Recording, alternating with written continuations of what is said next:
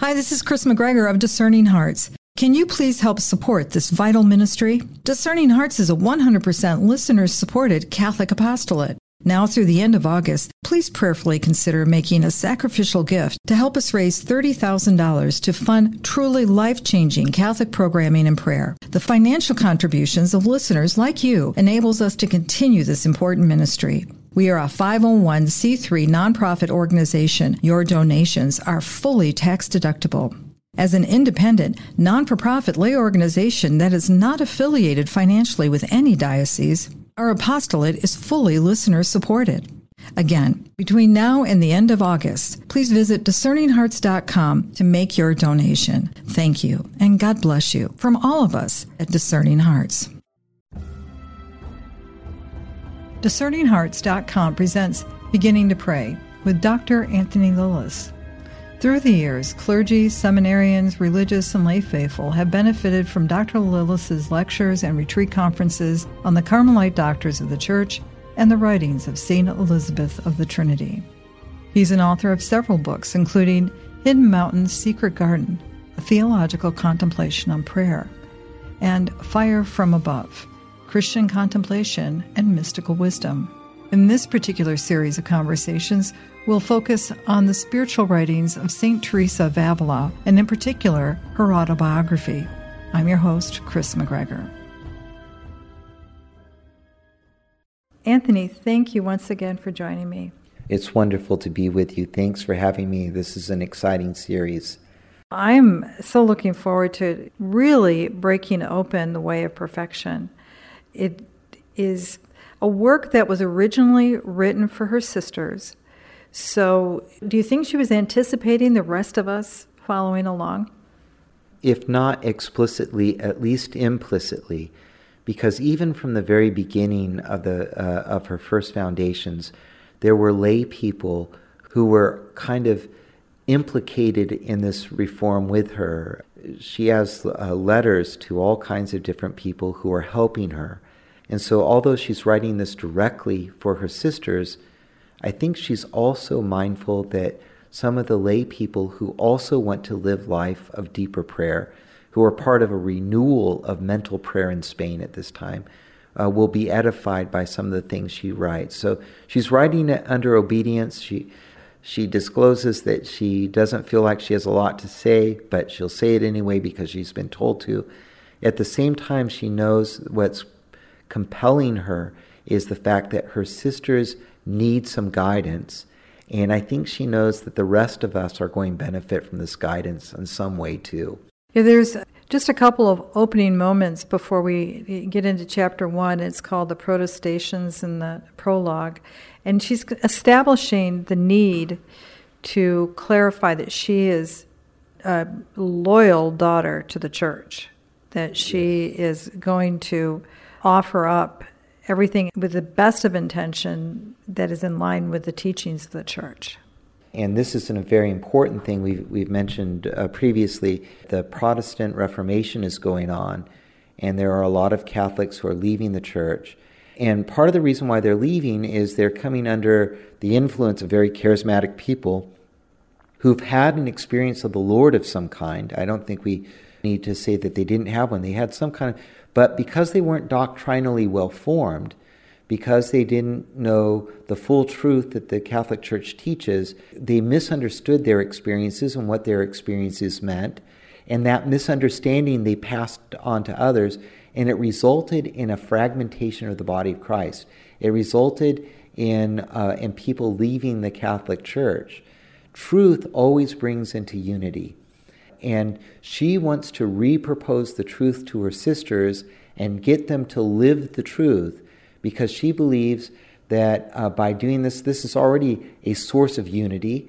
As they do this also, their prayers will become more powerful, and so that the preachers and teachers who are trying to win souls back or help souls rethink some of the judgments they've made, that they will at least be able to have good doctrine to understand the things they're experiencing.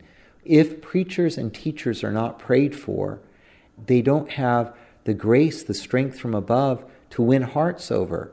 teaching or preaching is a moment of actual grace. When you share the truth with another person, it can change their life forever.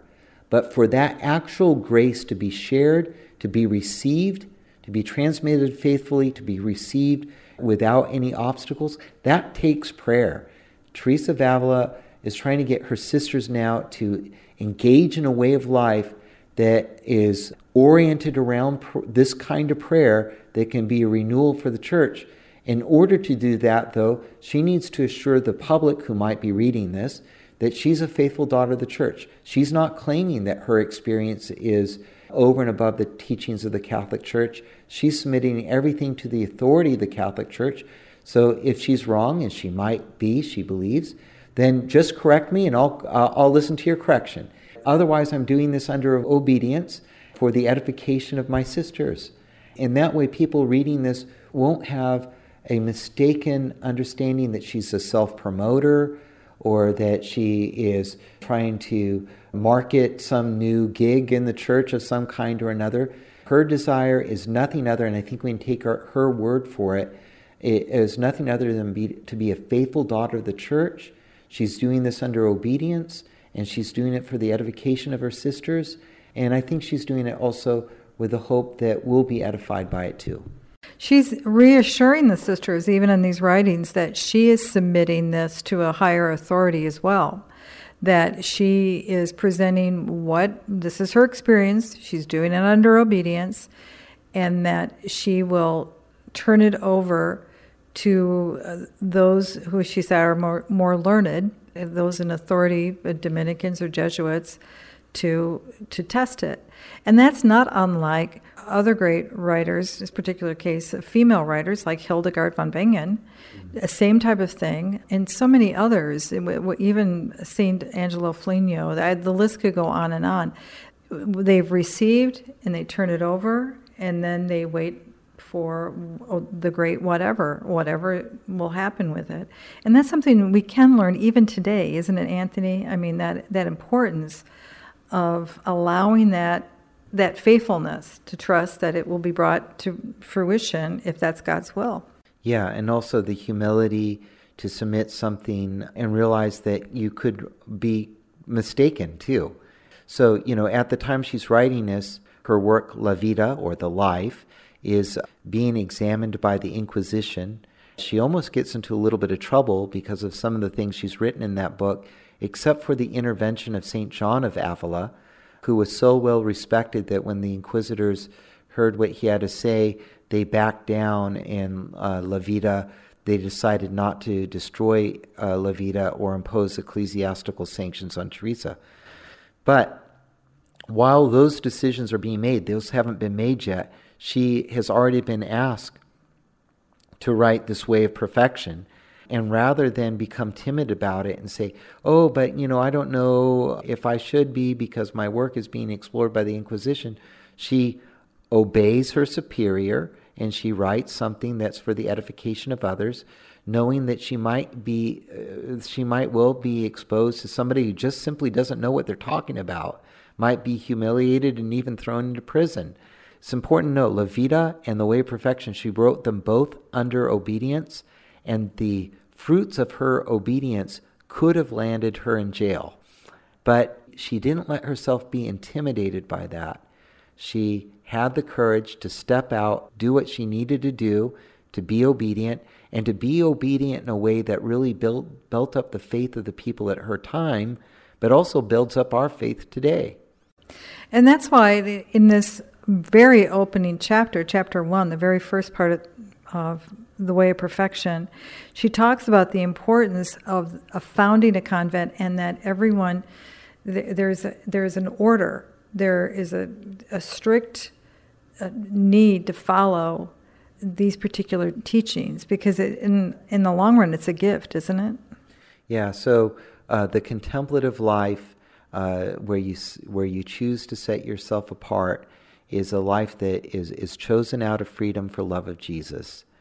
And it requires discipline and sacrifice and embracing a lot of hardship. If love isn't moving your heart towards this, you can never live it out. In fact, Teresa of Avila will look at the way of perfection for her is, how do you grow into perfect love?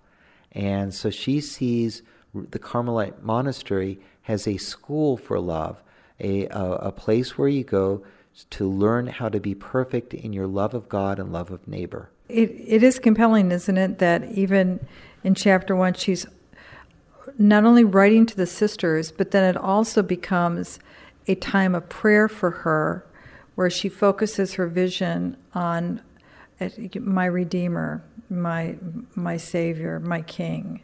All of a sudden, there's a moment where she's no longer talking to the sisters, but she's leading by example in that she fashions the prayer and she gives a model of even how that relationship, that dialogue should occur. So this is one of the beauties of her writings. Her relationship with the Lord is immensely personal. I once heard somebody say that Catholics don't believe in a personal relationship with Jesus, but if we look at the way that St. Augustine writes and St. Teresa of Avila, I believe St. Teresa of Avila actually, on this particular point, is influenced by St. Augustine. Both authors have no problem right in the middle of an explanation of all of a sudden shifting into a prayer. And you're right, in chapter 1 she does that. And very particularly, the prayer that she offers is a prayer of concern and distress, actually, that people who know the Lord, rather than respond to him generously, are abandoning his church. And so she cries out to him, Lord, how can this be? And it's a plea for help. And then she goes on to say in this chapter, and this is what we need to do, this is our job in the church, sisters. Our job is to pray to Jesus for these people who are turning away from the church and turning away from the Lord after all the goodness he's shown them. And our prayers will be important in healing the church. Some of the damage that has been done is irreparable, she says, but she doesn't believe all of it is. And she believes that in times of great distress and difficulty, God can still intervene. And I think we need that kind of faith and confidence today, too. Sounds like the new evangelization. I think so. So as we move forward in chapter 1, chapter 2, she is helping not only her sisters, but helping us begin to differentiate between the world pulling at us, and beginning to let go of those things we thought were so important, and trying to reorient our vision, isn't she? Well, what in chapter 2, this is the chapter where she talks about poverty, and in this, basically, she's giving a very scriptural admonition. You would find this in the Gospel of Luke, but don't worry about what it is you need to eat, and don't worry about your worldly affairs and what you enjoy and what you don't enjoy. This isn't your concern. Your concern is to keep your eyes on your spouse. Already, we mentioned a little bit earlier that the way of perfection is the way to perfect charity. One of the things that can destroy our love for God or diminish it or prevent it from becoming perfect is when we are anxious about material things. When we are anxious about what we need to eat or how we're living or how other people are living, and we're comparing ourselves to them and all of this, the more anxious we are about material things, the more likely we are to take our eyes off Jesus.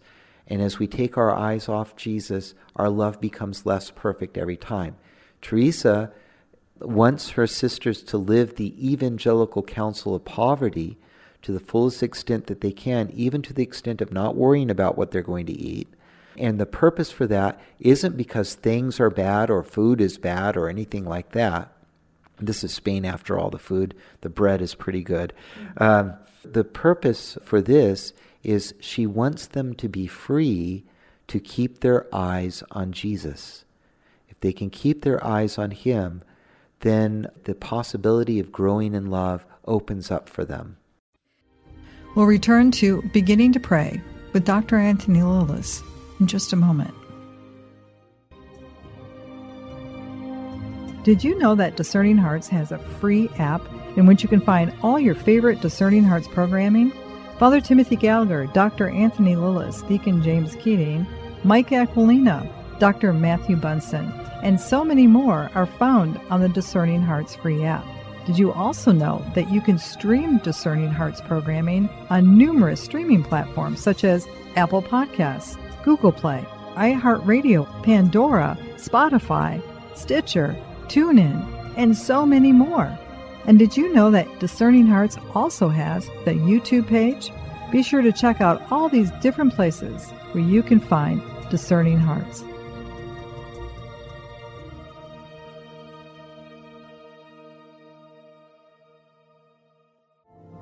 Saint Teresa speaks to us today, saying, Let nothing disturb you. Let nothing frighten you. All things are passing away. God never changes. Patience obtains all things. Whoever has God lacks nothing. God alone suffices. O God, who through your Spirit raised up Saint Teresa of Jesus to show the Church the way to seek perfection, grant that we may always be nourished by the food of her heavenly teaching and fired with longing for true holiness. Through our Lord Jesus Christ, your Son, who lives and reigns with you in the unity of the Holy Spirit, one God, forever and ever. Amen. Saint Teresa, pray for us, that we may become worthy of the promises of Jesus Christ. Amen. Discerning Hearts provides content dedicated to those on the spiritual journey. To continue production of these podcasts, prayers, and more, go to discerninghearts.com and click the donate link found there, or inside the free Discerning Hearts app to make your donation. Thanks, and God bless. We now return to Beginning to Pray with Dr. Anthony Lilles. She would say, "It is when I possess least that I have the fewest worries, and the Lord knows that, as far as I can tell. I am more afflicted when there is excess of anything than when there is lack of it." I mean, she could be writing to us today. I mean, truly, isn't that what, for many of us, we're so bogged down, particularly in our culture, with things. Yes, that's our problem, is that there's things and the honor that comes with things. We live in a society in America, if you live in the right house, you drive the right kind of car, you're kind of respected. If you don't, you're not. The most extreme thing is if you think about people today who are mentally ill and can't manage to live in a home, and so they're homeless and on the streets and mentally ill. We tend not to honor them. We tend to see them as an inconvenience.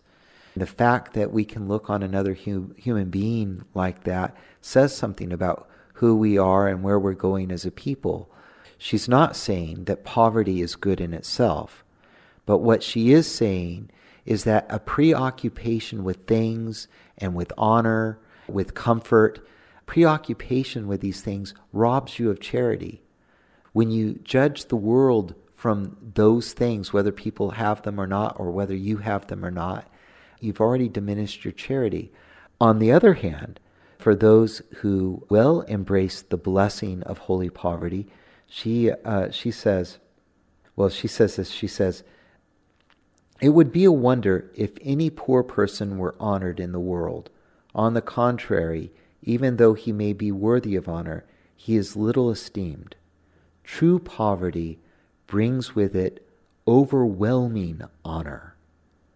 Poverty that is chosen for God alone has no need of pleasing anyone but Him. It is certain that in having need of no one, a person has many friends. I have become clearly aware of this through experience." So what is she saying there? Well, have you noticed that in your own life, that when you grasp for friends, you push them away? When you're worried about food, you never have enough food. When you're worried about what kind of car you drive, your car is never the right car. When you're worried about what kind of house you live in, your house is never the right house. When we're not concerned about those things, when we've set our heart on the things of God, and we have a freedom around those things, no matter what our house is, we're content with it. No matter what the car we drive is, we're fine with it, unless, of course, it doesn't work. And then we might have to do something about it. And when we're content and we're grateful to God with the friends that He's given us, we don't have to grasp for them. And what happens when you're not grasping for your friends is you end up with more friends. And she's kind of suggesting maybe it's the true about these other things too. When you're not worried about what you eat, there's always plenty of food. And when you're not worried about your house, God always gives you the most wonderful place to live. Even a car. If you need a car, He will, this is something important for your life and important for your sanctity. He will make sure you get the car you need. I'm thinking right now there's a gentleman who was a student of mine. He didn't have a car. He was a student, of course, didn't have a lot of money for it. He wasn't overly anxious about the car. What he was anxious about was doing God's will. He felt the Lord was calling him to move somewhere and to begin a particular kind of work. He said, well, God will provide the car that I need. And he got just the car he needed for the work that the Lord had for him to do. Because he wasn't worried about it, he received the gift that he needed when it was time to receive the gift. Teresa of Avila is trying to direct her sisters to that same kind of freedom. When we're not worried about things and anxious about things, we free God to give us all, surprise us in all kinds of ways by His bountifulness to us. It doesn't mean that we shouldn't be industrious. It doesn't mean we shouldn't be grateful when we receive things. And it doesn't mean that we shouldn't be wise and prudent in our use of things. All of that, though, isn't the same as being anxious over it or letting it preoccupy our thoughts or grab hold of our hearts. And she wants our hearts to be free for a deeper devotion to the Lord.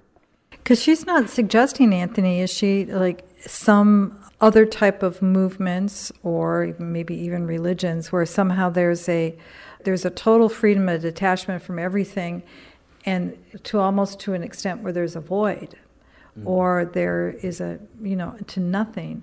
She would say not to possess money or things, but desire to possess Him. The focus is always on Christ for her. In the passage that I just read, the poverty is for love of Him alone. And so it's not because material things are bad, or having a car or a house or any of those wonderful things is bad. They're wonderful blessings. But when we worry over them, when we are anxious over them, they grab hold of our hearts. And we end up in a certain way worshiping them or making sacrifices for the things we worry about. It's not that those things aren't good things. It's just that they're not worthy of our adoration. They're not worthy of our worship. Only the Lord is. And those things all exist to serve Him. Holy poverty, out of love for Him alone. There's a physical reality for Carmelite nuns, but for the rest of us, who maybe we have to live with the world of things, it's about a freedom, an interior freedom towards things, so that these things don't distract from our love of God, from our devotion to Him. And then these things, we can use them properly in our lives. Isn't that interesting? We have to remind ourselves, she's speaking to Carmelite sisters in a convent that have given what would appear to the world up everything for Him. And yet she's imploring them to give up even more. Yeah. She says, if exteriorly we do not carry out this practice so perfectly, the practice of holy poverty, let us strive to do so interiorly. So if exteriorly it's necessary for us to have certain things and even comforts around, well, let's strive to have this kind of poverty interiorly. Let's not let these things be what we're thinking about or become our obsession. Let's not let anxiety over these things rob us of our availability to Christ.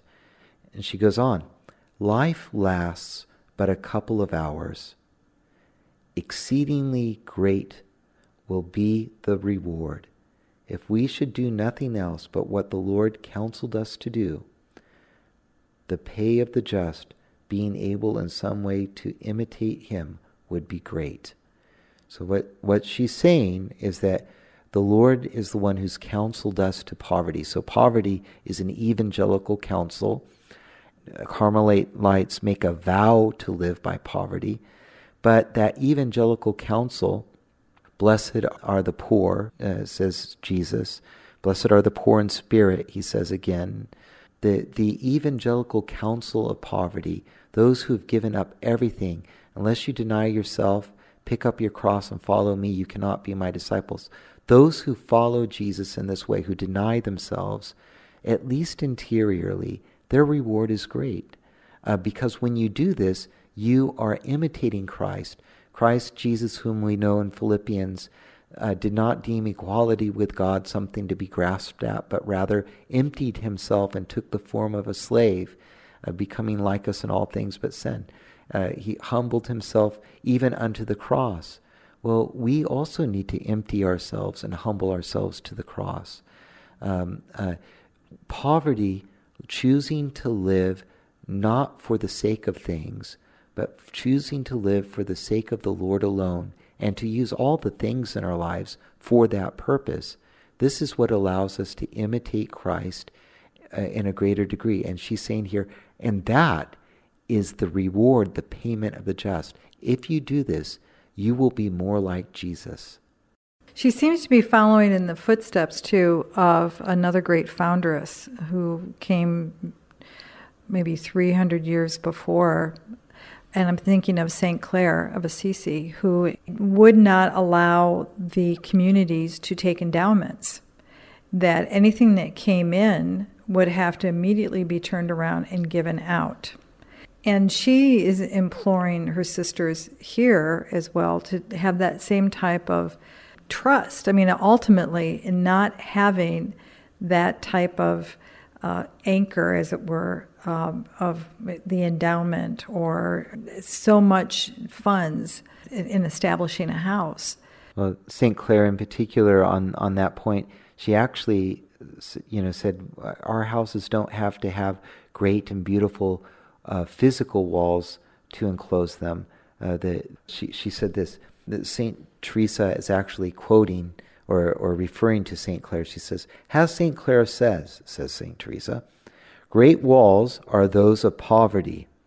She said that it was with walls like these and those of humility that she wanted to enclose her monasteries.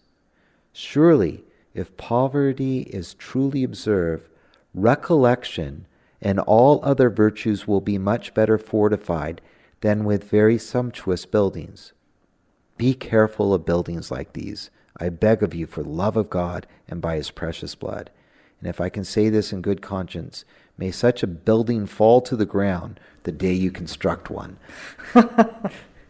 So she wants, she's not saying buildings are bad, but the most important thing that will protect the monastery, and this is true of our family, the most important thing that will protect our families is poverty and humility. And by poverty, I mean the spirit of poverty, where we're not living as a family for material things, or the main thing that's driving my career right now isn't making more and more money so that we can live comfortably, or so that people will honor us or think highly of us. These things, the honors that come with it, are all an illusion. They pass away. But the poverty that makes us vulnerable to Christ and helps us imitate him, the reward of which is a deeper imitation of Christ, this kind of poverty and the humility that goes with it, when you have that protecting your home, nothing can come against your home. Nothing can ever rob you of the love and the joy that you have together. And this is what St. Teresa wants for her monasteries. All I could think of was that moment in the life of Elizabeth of the Trinity, and here she's dying, and they're in their monastery, and there's all the war, social upheaval is occurring all around them. And in a very real way, there was a protection for them in the simplicity of the home, that she would be able to die within the confines of that house that was built in such a way. Yeah, well, it's an interesting thing. That monastery doesn't stand anymore. It's gone. But it wasn't removed because of some of the things that would go on. If you think about it, that was 1906. World War I happens. But even before World War I, even while Elizabeth is dying, the government is passed laws that would exile all the Carmelites and all the religious from France. And the government would confiscate all their buildings. And so Elizabeth is dying in this cloud of uncertainty, and the future of the community is hanging over her head. Then we know about World War I, and we know about World War II. And do you know that convent never closed through any of those things? That convent remained, and it was only after World War II that they eventually moved out of the city of Dijon into the countryside, only because the monastery the buildings were old and decrepit, and it would have cost them more to repair the buildings than it would be to have a quieter convent in the countryside. That's what they decided to do. Well, I account that to the fact that Elizabeth helped her convent stay focused on Jesus and not to become anxious about what they were going to eat or how they were going to be taken care of or what would happen to them because of this political thing or that political thing. She kept their eyes focused and fixed on Jesus. And by keeping their eyes fixated on Him, they found everything they needed. The whole world fell apart around them, but they stood firm because their eyes were fixed on Him. Yeah, isn't that something that we really struggle with, and to bring it back around to how this particular chapter can affect us, is that as we try, when we have those things that bring us anxiety of how will we pay for this, how will this come to be, that in some ways that can consume our prayer, and we don't realize that we are in need of trust, and in that relationship He will take care of us, and that can be a real block to being able to relate and commune with Him. Is that what Teresa is trying to help them to be free of? I think so, and remember, moving ahead, we're kind of moving it now into kind of chapter 3. The reason why they need this freedom for this kind of devotion is because their prayers are vital for the life of the church. The church isn't kind of just sailing along and things going great. The broken body of Christ, it's falling apart, and people are leaving communion with the church, and they've been fed bad doctrine. Preachers aren't compelling. Teachers aren't able to win hearts. And so her answer to this, she's not a teacher, she's not a preacher. Her answer is that she has decided to pursue the perfection of the love of God that she can. And she's trying to get her sisters to do the same. And part of this kind of love for the Lord, what it opens up is the ability to ask for things from God in such a way that He can generously provide answers. The more perfectly we love the Lord, the more He is free to answer our prayer, because we are able to ask Him with a singleness of heart and a readiness to receive the blessings that He wants to give. You've been listening to Beginning to Pray with Dr. Anthony Lilles. To hear and or to download this conversation, along with hundreds of other spiritual formation programs, visit discerninghearts.com, or you can find it within the free Discerning Hearts app or on whatever platform you obtain your podcasts. There, too, you can also listen to an audio version of the complete autobiography of St. Teresa of Avila. This has been a production of Discerning Hearts. I'm your host, Chris McGregor. We hope that if this has been helpful for you, that you will First, pray for our mission, which is to offer authentic and rock-solid spiritual formation freely to souls around the world. And if you feel us worthy, please consider a charitable donation which is fully tax-deductible to help support our efforts. But most of all, we hope that you will tell a friend about discerninghearts.com and join us next time for Beginning to Pray with Dr. Anthony Lilles.